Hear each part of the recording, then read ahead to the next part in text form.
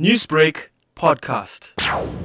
We used to have incidents for smash and grabs at robots, especially at the tollgate bridges. But more commonly, we found that it was more petty theft, where the vagrants used to use this as an opportunity to get into properties because the gates were no longer controlled by the gate motors and were actually on manual left on for the whole day. What safety measures can be put in place during load shedding? Homeowners have taken the fact that they have gate motors that's run electronically for granted, and when it's load shedding, they don't have a backup plan to say, there's a lock on the gate as a fail-safe. So they end up leaving those gates open, and that's one of the things. The second one is to ensure that your battery on your alarm system and all of those things are in order.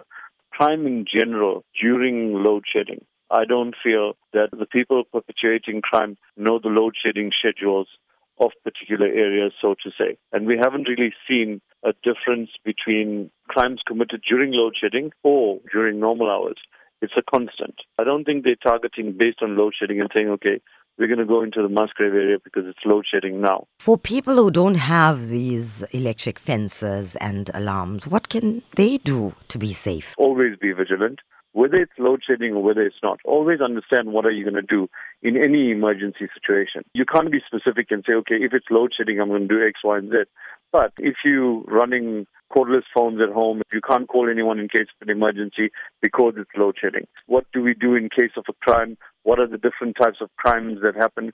We've seen many occasions where the elderly and the youth, they actually haven't drilled themselves into understanding that we live in a very volatile country. We've got a high crime rate. How are we prepared for it? And what is our response to it? And how do we minimize it? No one has done that. Some people don't even know that the police phone number is 10111 to this date. Emergency plans is very important. Newsbreak, Lotus FM, powered by SABC News.